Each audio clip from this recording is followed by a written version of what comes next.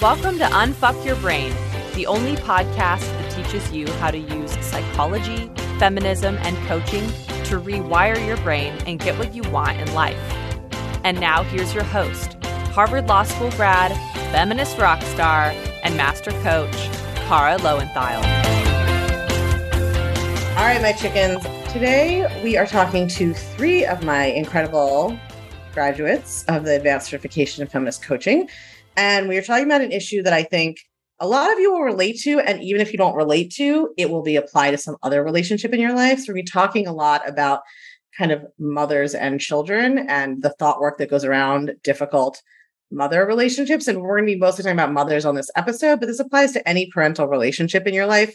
Or even I think people develop quasi-parental relationships with mentors, with teachers, with other family members, even older siblings. Like you kind of have had anybody who is in a sort of nurturing, caretaking role with you and you have a fraught relationship, this is going to apply to you. And if you have just like magically, perfectly delightful relationships with everyone who ever took care of you, then number one, you're probably not a human. And number two, if you are, then just listen so you can enjoy just thinking about how you don't have this particular thought work challenge.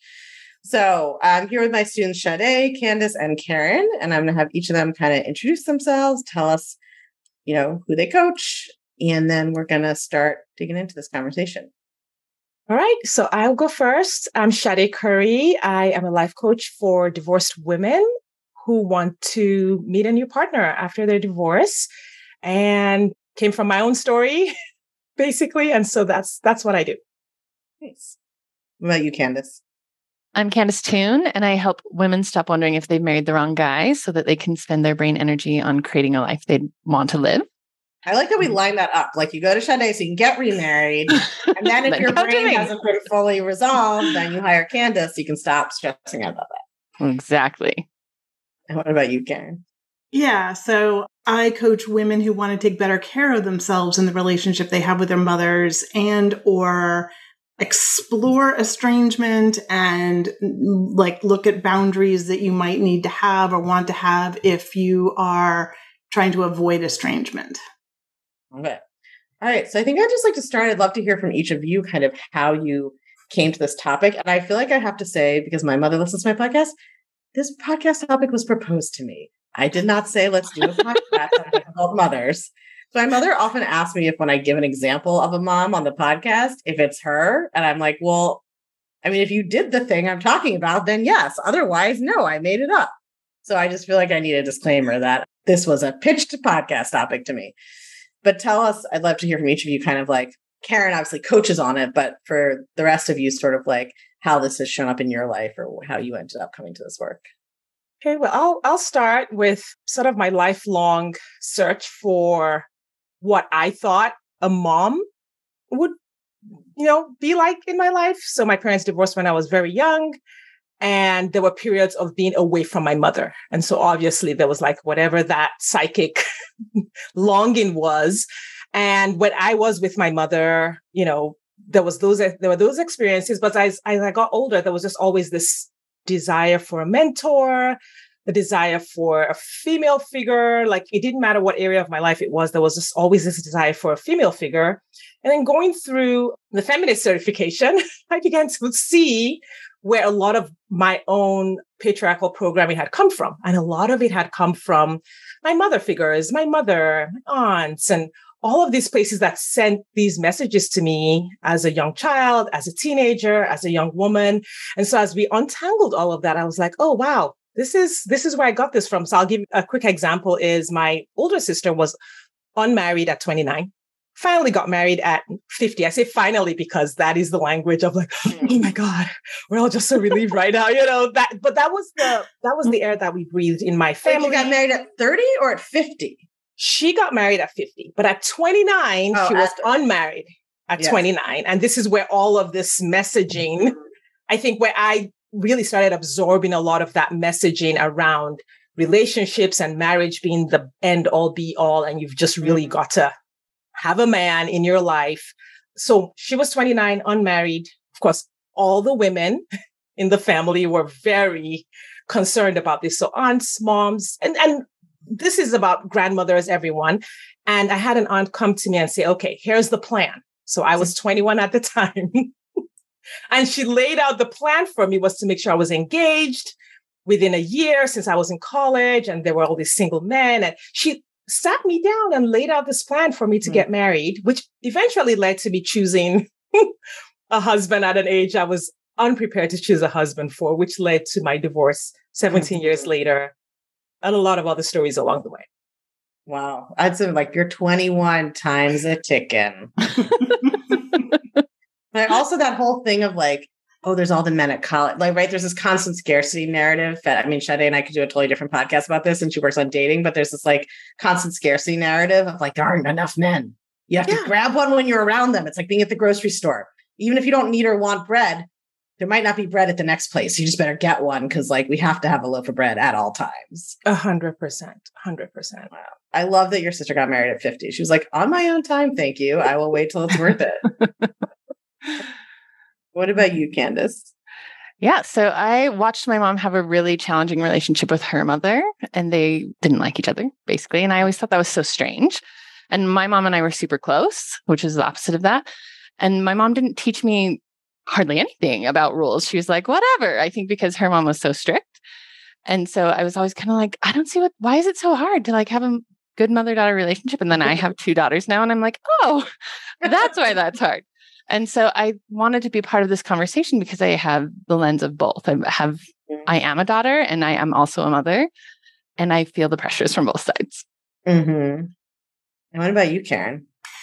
So I came to this work through my own difficult relationship with my mom. Like Candace, my mom and her mom did not get along. And that was something that was very present in my life. And I, like Candace also, I was close to my mom, especially when I was in my early 20s and mid 20s, actually, and didn't realize it at the time because my mom and my parents got divorced when I was very young as well. And then my mom remarried when I was 5. She divorced my stepfather when I was in college. And when I got out of college and came home, I lived with my mom and then started this sort of very weird, unhealthy relationship where it was like we were like these 2 single women going out to clubs and whatnot. There were no boundaries. There was talk of, my mom, I think, was depressed. Again, in hindsight, when I think back at that time, I was very sort of unformed. My mom was like the person who told me what to do. Mm-hmm. And as I got a little bit older and started to sort of want to separate myself from her, the angrier and meaner she seemed to become. And so it was at the end of 2010 that and this was before I knew anything about coaching. Well, I think I knew about coaching, but wasn't really involved in it.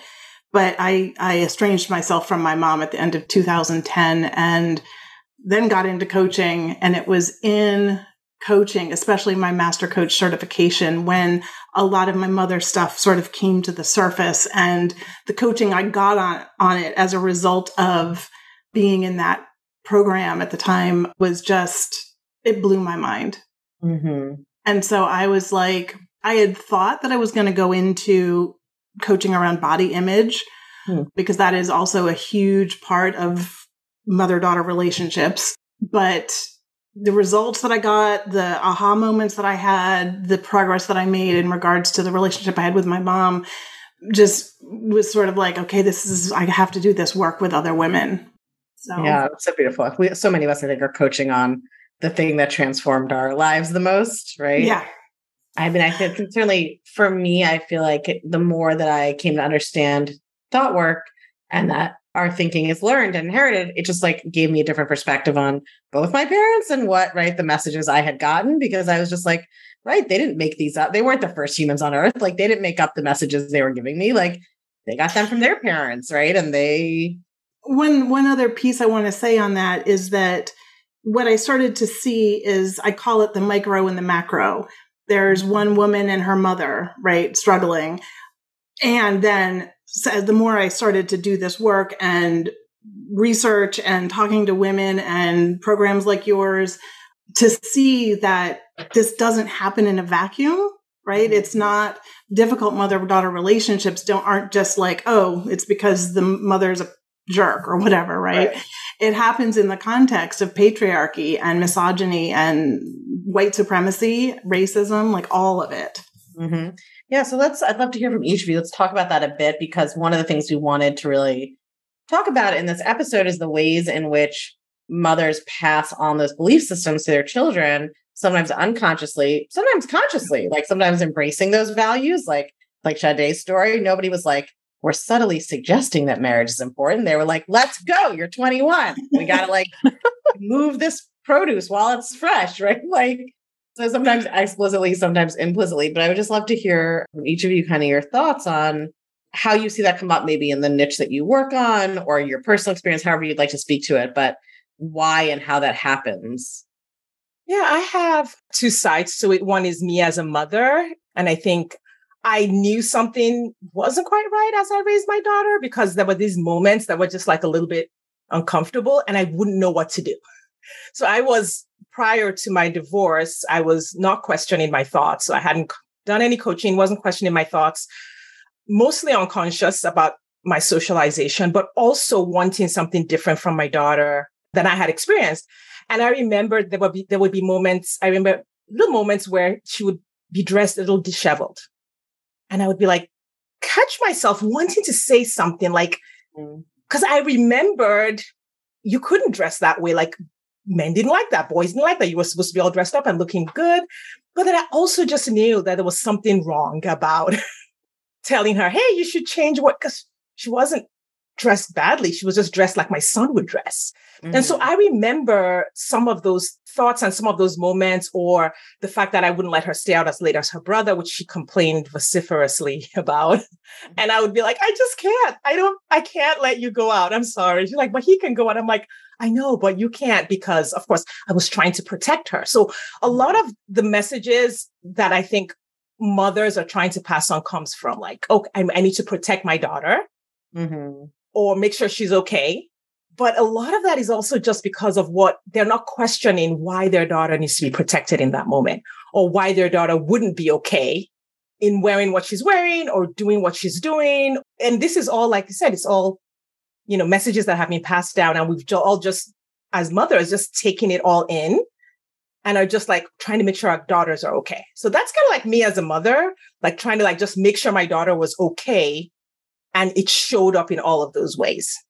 Yeah. Can we pause on that before we go to the next thing? Because I think this is so important. Like part of that context, right, is for that thousands of years, women, even if they were lucky enough to be born, like not enslaved and with some money and with some privilege, still like didn't have legal rights, couldn't vote, couldn't have their own bank account, right? So like a lot of the messages that mothers pass down to daughters of like, you need to get a man, you need to look good, you need to seem, like that was protecting them, right? That was like trying to set them up for success, which was, we got to get you married to somebody. And like the better you can present, that is your safety. Otherwise, what are your options? Like there wasn't a space in society to be a single woman, right? You were like, unless you happen to inherit a bunch of wealth that you had no male relatives to claim, like, which is a vanishingly small proportion of the population. So it was like, join a cop, become a nun, or get married. Like these are, or be a spinster who lives with your parents forever, taking care of them. Maybe if you happen to have enough money to do that. That's centuries of background. We just like,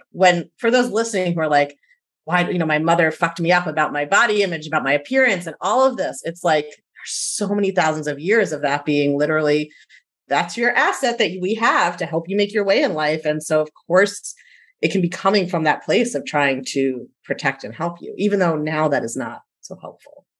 Yeah. Well, and with my mother and aunts, they actually adjusted the message a little bit. They were like, okay, but you need to have an education and make your own money.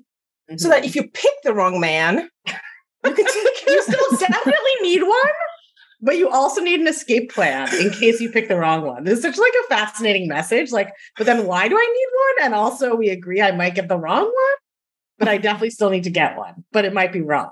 Like that's such a perfect moment in time of like cultural mores and law shifting. And like culture is like, I don't know. I think we still need a man, but also you should have money, but also like just the dissonance of like that messaging is so fascinating. And how it shows up with my clients, I'll just say a little bit, is it's the message never good enough. Mm-hmm. So first of all, you are divorced, so you obviously got it all wrong. Mm-hmm. And are obviously not good enough to achieve this thing that you're supposed to have achieved and done right. And a lot of messaging is from moms. I mean, a lot of my coaching is helping my clients see that, hey, your mom telling you you're too picky is not helpful in this situation. So I hear their moms passing on messages like you're too picky, boys don't like, or men don't like, or you need to change, you need to tone down.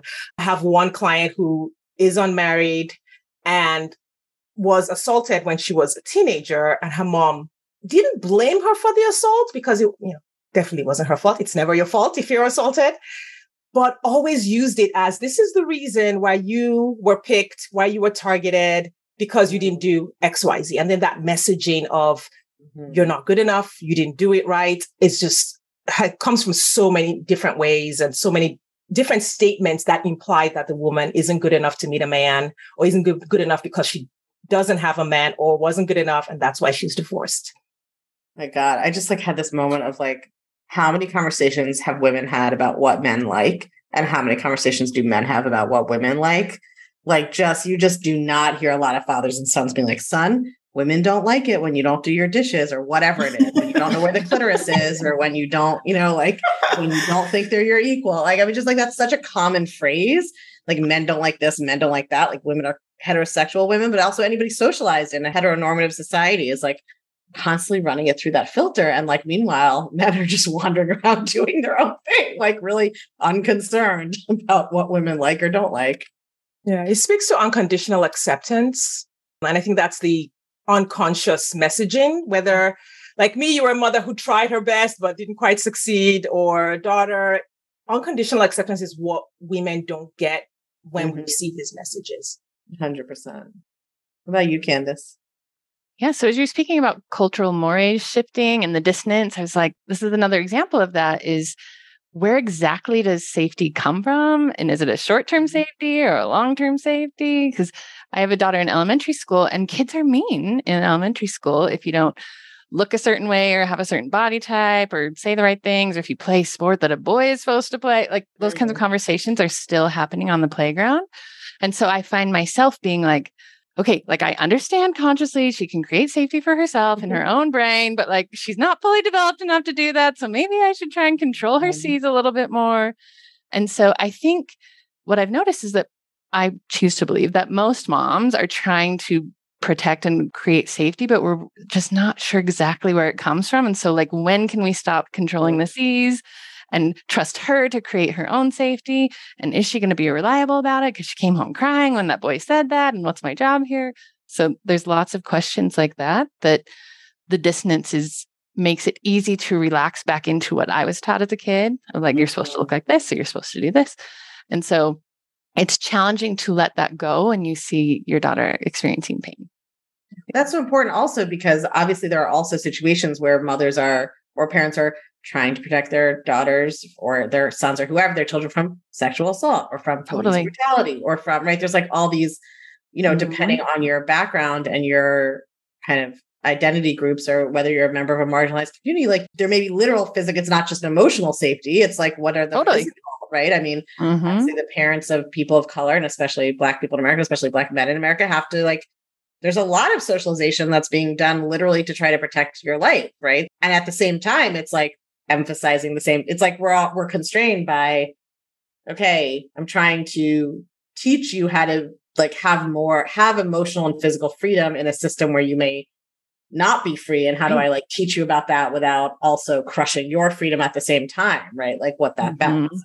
How much do I want my own kid to be the guinea pig that goes in and stands for something else versus how much do I just want to teach them to go with the flow, even if it might stifle them in a different way?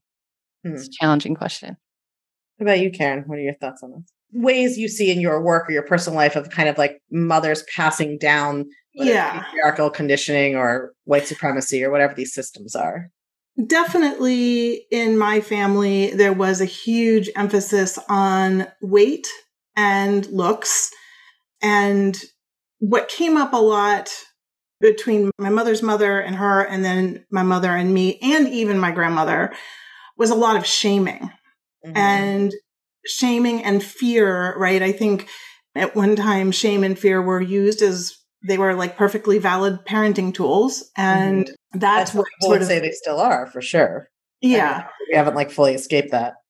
I mean, I remember when I was maybe in college or in my early 20s, my grandmother paying me to lose weight. And then seeing my mom being angry at my grandmother for doing these kinds of things, but then at the same time, my mother shaming me as well over my body, and because my body was not thin enough for them.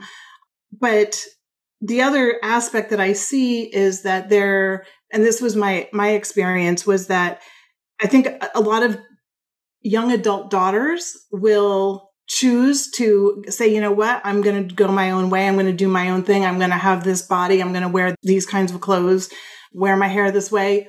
Maybe I'm going to be gay, or maybe I am gay. I mean, it's not a choice, but like, they're going to follow their desires, and the mothers shame them in order to protect them. In this is sort of like misguided, like I need to shame them so that they won't do these things, which could ultimately hurt them, right? Or they might be hurt because of these things.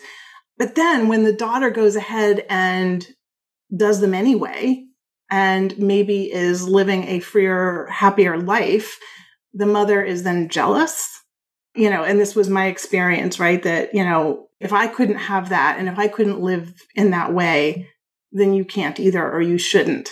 And it sets up that was my experience. It set up this really weird dynamic between me and my mom. And so there was like no boundaries. And for a long time, I was so needing my mom's approval, right? Well into my 40s even, so it was this really weird push-pull thing that happened. I mean, one of the things I notice as I've started to spend time with my partner and his children and, be sort of participating in his parenting is like, I'm obviously somebody who is pretty sure I'm not spreading explicitly sexist messaging to the children, but there's all of these implicit things, right? That you don't even necessarily consciously catch yourself on of like, am I implicitly teaching my daughter or somebody else's daughter, like, to, if one child is having a tantrum and you are asking the other child to like accommodate that, are you like teaching them to that like other people's feelings are more important than theirs? Or are you teaching them that it's their job to manage other people? And obviously women get socialized with that much more than men do. And like, but so much of it feels like so much of that socialization that they're receiving is happening not just from you, right? So it's like, you can't control all of those inputs. And then it happens so early, like those, whatever inputs they get from the world on the basis of their perceived gender by the world, right, is like already shaping the dynamic, the person, the way that they show up, what they think is expected of them, what they expect. And so I feel like the image I have is like, there's some big knot inside something opaque, and I can put one hand in a hole and try to like untangle the knot, but I like don't even know what else is happening in there. And I'm just hoping that I don't accidentally also like cut some other string that was necessary while I'm trying to untangle this knot and then not even notice. Probably I won't till 20 years later. So I do want to ask you guys I want to talk about a little bit about the way whoever wrote the question, I thought was interesting because they said, how can we keep conversations about this topic from developing into mother blaming? And is that effort important? Which I definitely want to talk about because as a feminist podcast, right, also not lost on me that we're here like talking about moms, right? And that mothers are always blamed for like their child's problems. And that we have like this long history of, if you read the history of like 20th century psychology, it's just like, here are 75 ways that mothers have ruined their children. What are fathers? We've never heard of them and they are irrelevant other than, I guess there's the Odysseus complex. I guess we'll have an Electra one too, or whatever, just like tagged on the end in a way that doesn't even make sense. So like, how can we have this conversation without it being like, and mothers are to blame for everything and see? Well, that's definitely a thought that has been passed down. So just so you know, where moms are constantly triggered by the outcomes or how we see what the outcome is going to be. Like, It's like, okay, I remember my son was 6-year-old one day and he told me a lie and my brain just jumped to prison. Like that was the problem I was trying to solve in that moment when my 6-year-old, which is completely natural developmental milestone when your child tells you a lie. And so that's for when we're unconscious, unsocialized by the patriarchy and unquestioning of our thoughts. This is what's happening inside of us. It's exactly what Karen was describing is the moms we're triggered. We're just like constantly like walking around in this like state of like, oh my God, this is going to happen and that's going to happen and this is going to happen. And we're thinking thoughts like, I'm not okay.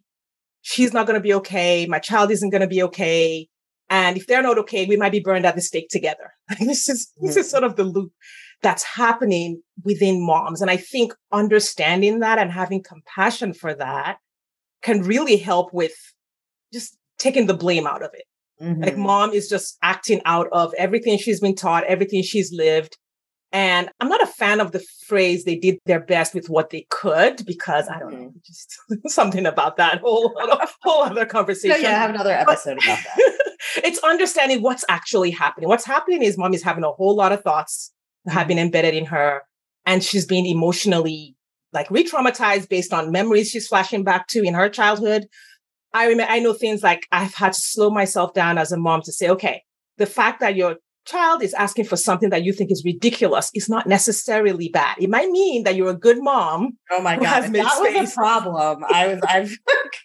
My partner's kids told me the other day that for his birthday, he wanted a horse and a pig to live in my backyard. So if I was judging, like, also like the other place this comes up, there's like us judging other people, but then also I think it's impossible for that socialization to not impact what we expect from our own mothers, like what we think our mothers are supposed to provide and the standard we have for them versus like the standard that we potentially have for our fathers. 100%. I remember reading this in a blog somewhere a few years ago, and I don't even remember what the blog was about, but the woman who was writing the blog said that women were never meant to be raising children in the isolation that they do.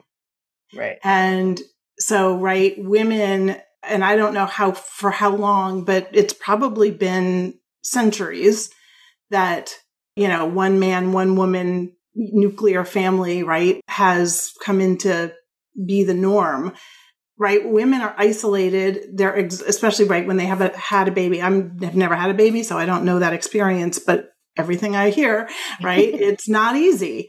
And yet you're expected to be this perfect mother who takes care of every need and all by yourself, right? While your husband goes to work. Right. And that's like that kids on the weekends, quote unquote, his own. Right. Yeah. But that when I read that, it really hit home about just how behind the eight ball, is that a bad comment? I don't even know if it's a bad thing. Behind the ball, I've heard. I think eight ball is like a drug reference. I don't know if you're behind the eight ball. I think you're just behind the ball, or you could like. Well, behind, you know, how the way it's set up makes it harder. Mm-hmm. For women to be mothers in the way that I think that if, you know, in a more communal or village aspect, right, that there's the aunties and the friends and the, you know, all of that is naturally part of the process of raising children. Mm-hmm. Let's talk about some of the sort of repair work that can be done, whether that's like the work you do to repair a relationship with a parent or mother who's in your life, or the work you do on your own. If you are, you know, I'd love to hear from each of you, like whether from your niche or your personal experiences, but right. The whole point is we're not just going to sit around and be like, well, my mom was terrible and here's a podcast about why, but like, how do we bring our own responsibility, right? Like whether you have a mom or two moms or three moms or no moms or whoever your parents are, like you are getting a lot of messages, some of which you maybe want to keep, some of which you don't, right? It's like your responsibility as an adult to decide like which of these belief systems am I going to keep? What am I going to pass down? What am I going to like put on the curb for maybe somebody else to pick up? Because I don't want them anymore. So I'd kind of love to hear from each of you. And Candace, do you have anything you want to start? Yeah, I was just going to start if that's okay. Please. Yeah. So I went through pop psychology for a long time because I did my bachelor's and my master's in psychology. And so I very much was indoctrinated in the, your mom did this wrong and this wrong and this wrong and this wrong thing. So I think I was kind of reactive to that and being like, no, I understand that my mom is this and this and this. And I understand all of that, which led me to disavow my own experience because I'm so understanding. Right. Mm-hmm. And so I think what I've learned when I became a mother was like, oh, I have to understand her experience, because it's true. She didn't do that out of spite or meanness. The way that she taught me things wasn't out of that. I understand the pressure she was under, but I also understand the impact that it had on me. And I can be disappointed or hurt or any of those things without disliking her, which sounds a lot easier to say than it is to live, right? Because it requires a lot of like honesty and pain. And sometimes the other part of that partnership does not really, my mom's not super interested in hearing about the pain that I am experiencing, because she, for whatever reason, doesn't allow herself space to be like, she just makes it that she's wrong, right? So it's either I'm wrong or she's wrong. And maybe neither one of the partners have to be wrong. Just like this was the way that you decided to handle the very real pressures that existed in your life because of what you were socialized to believe. And this is how it impacted me. And here's what I want to do with that knowledge instead of just blame you.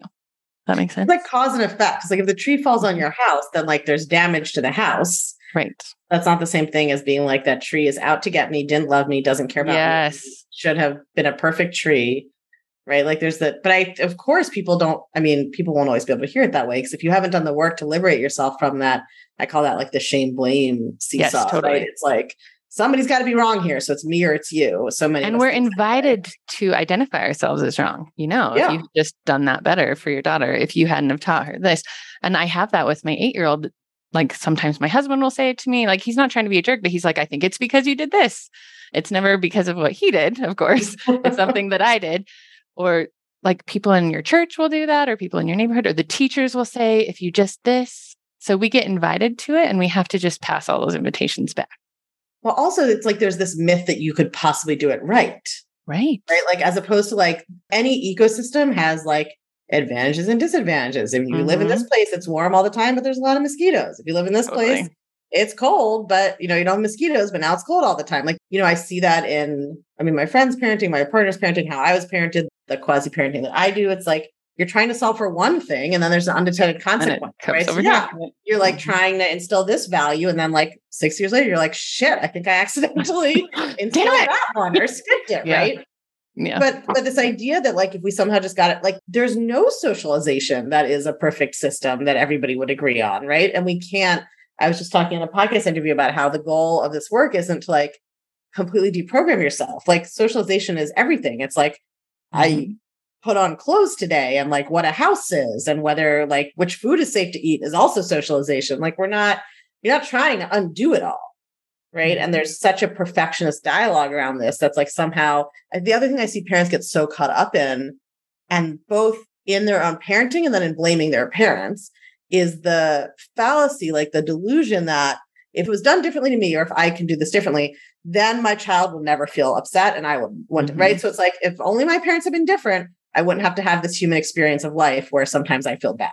Or if only I can like make all the right decisions for my child, they won't have to have the human experience of life where they sometimes feel bad, right? And like that delusion of control makes people crazy and makes them feel powerless.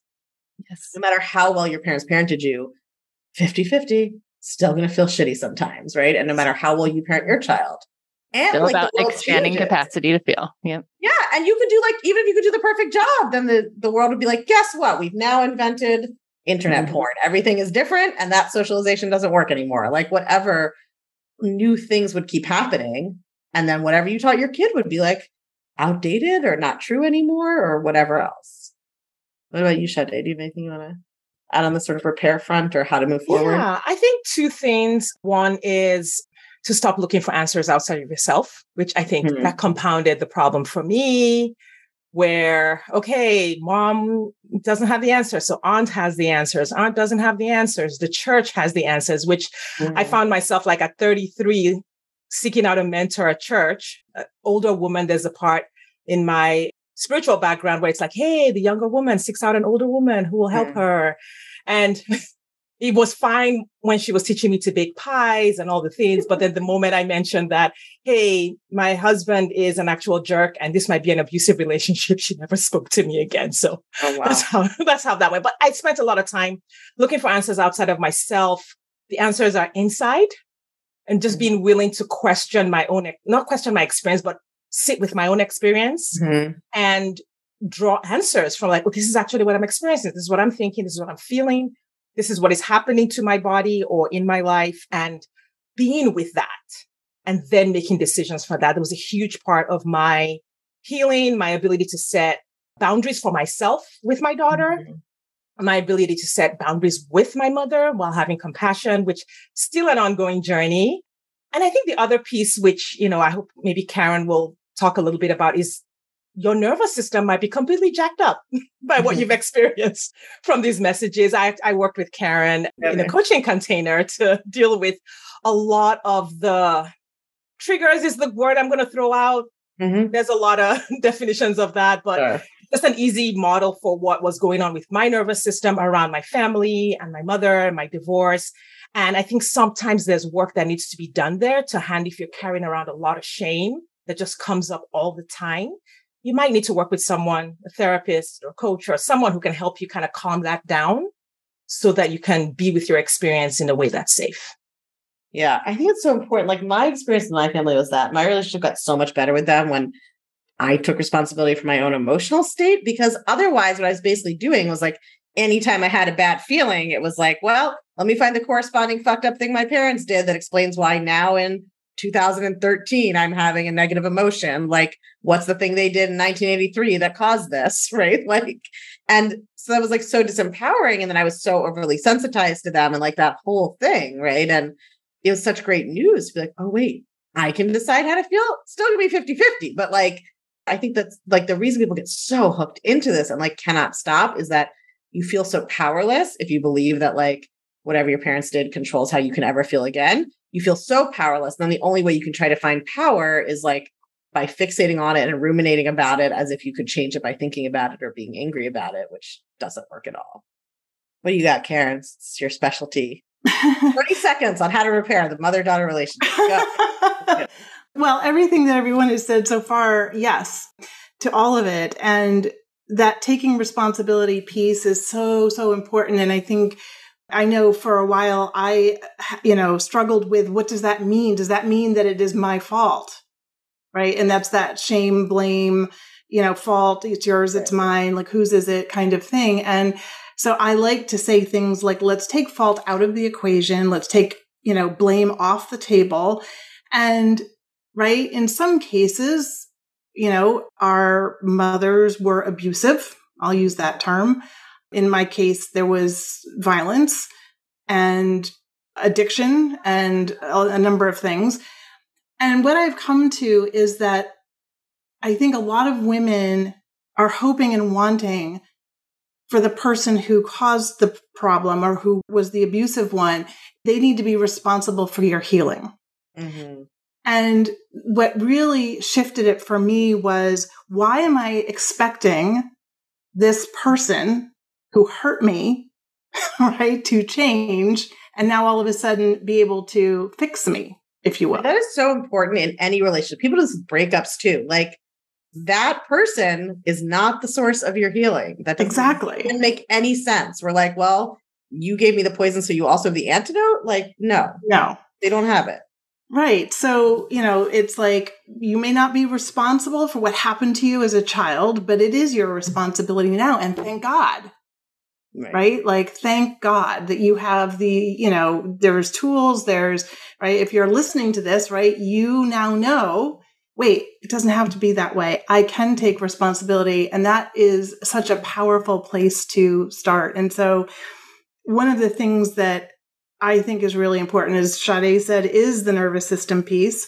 Again, there's all kinds of information out there, all kinds of people who are doing this kind of work. One of the things that I like to do, I call it self-concept work. I know a number of coaches who do self-concept work, and the way that I do it is really about looking at the values, the traits, the qualities that are important to you, and being able to associate a felt sense, a feeling state in your body associated with these values or traits, and then coming up with thoughts that support you in feeling that way, so that it becomes this sort of like, it is thought work on a certain level, right? because it has you then showing up the way you want to show up in the relationship. Or if you are estranged, right, which that is a perfectly good choice for some people, but to base your choices from this self-concept that is not wounded necessarily or victimized. And I know that's a tricky word to use, right? So it is cultivating this self-concept, and it's from that self-concept that really healthy boundaries can be had and established. So, yeah, I think that's so important because, like you said, there's nothing wrong with being estranged if that's what you want to choose, or if it's that choice is being made by somebody else and you can't control it, you have to learn to live with it. But I also feel like there's like a cultural component into it too. Like as a Jewish person, I'm always like, what is being estranged from your family? Like if you stop speaking to your Jewish family, they will generally show up on your doorstep. Like whether that is a good thing or a bad thing, this is not like for a lot of immigrant communities, like this is just not really what, of course, anybody can make any concept available to them that they want. But like there's a big difference I see in my experience across like certain religious or immigrant communities to sort of more generic US, been here for a while, WASP, white person, not. Yeah. I mean, in terms of like how involved family is in your life, what's considered like the standard for that, like how acceptable it is, like what kind of involvement you need to have with your parent. So I just think it's so, to me, estrangement was like, and also I'm not, for any of my family listening, I'm not suggesting that I ever considered becoming estranged from you or that anybody did anything that would merit that. I just am pointing out that like, I think, even I find that so much of the pop psychology talk around like boundaries and cutting people out of your life is I'm just like, this is not, first of all, this is not helpful and absolutist. Second of all, for some people, that's not like plausible or possible or desirable. And there are other alternatives, right? Like not every culture supports the sort of vision of adulthood in which you are supposed to be like completely independent from your family. And it's like no big deal if you never speak to your parents again. Like, yeah, go ahead. It's what's kind of interesting, and it's not that I forgot, but it just sort of popped into my mind again. The fact that my mom was estranged from both of her parents. Her parents got divorced in 1981, I think. And so my mom was 40 something. I don't know how old she was at the time, and she eventually was estranged from both of them and didn't go to either of their funerals, any of that. And it just, again, it dawned on me like, oh, well, that was what the model was. Mm-hmm. Right? Yeah. Yes. I think it's so like the point is you get to choose. I mean, you always get to choose your reaction. You could have a parent who's decided to estrange themselves from you and you can't control that. Yeah. Right? But like you get to decide how you're going to feel about that. My mom has estranged herself from me at times. And, my thought that I practice very consciously is let me know when you change your mind. And that's also beautiful, like things can change, right? Things can ebb and flow. It's not where your relationship is at right now with whoever this is in your life that you're kind of thinking about listening to this episode isn't necessarily where it's going to be forever, right? It's like, how can you continue to show up? There's a great quote from somebody like Ogden Nash or somebody like that goes, the state of mind in which you make your final decision rarely lasts. That's a good one. Yeah. Yeah. And I think one thing that can maybe adds a little nuance to the whole boundaries and estrangement thing is that doing what's right for you, like going back to the answers are inside, it's not boundaries or creating safety or teasing out these relationships or doing what is right for you according to your values doesn't always feel good. Mm-hmm. And I think sometimes we reach for these answers like, okay, if I cut her out of my life, then I'll feel better if I set this boundary. I'll feel better if I cut out this thing I'm reacting to. Yeah. Yeah. And as someone who I feel like I'm doing this work amazingly, both with my mother and my daughter, it still feels terrible 50% of the time. Totally. But there's this other 50% that's amazing that I can now experience as part of that journey. So, boundaries don't always feel good. It's really about sitting and understanding, what am I trying to do? What's my intention? Where am I trying to get to? What's right for me according to my values? As opposed to feeling shitty all the time, you get to feel amazing half the time and terrible half the time, as opposed to feeling mediocrely bad all the time.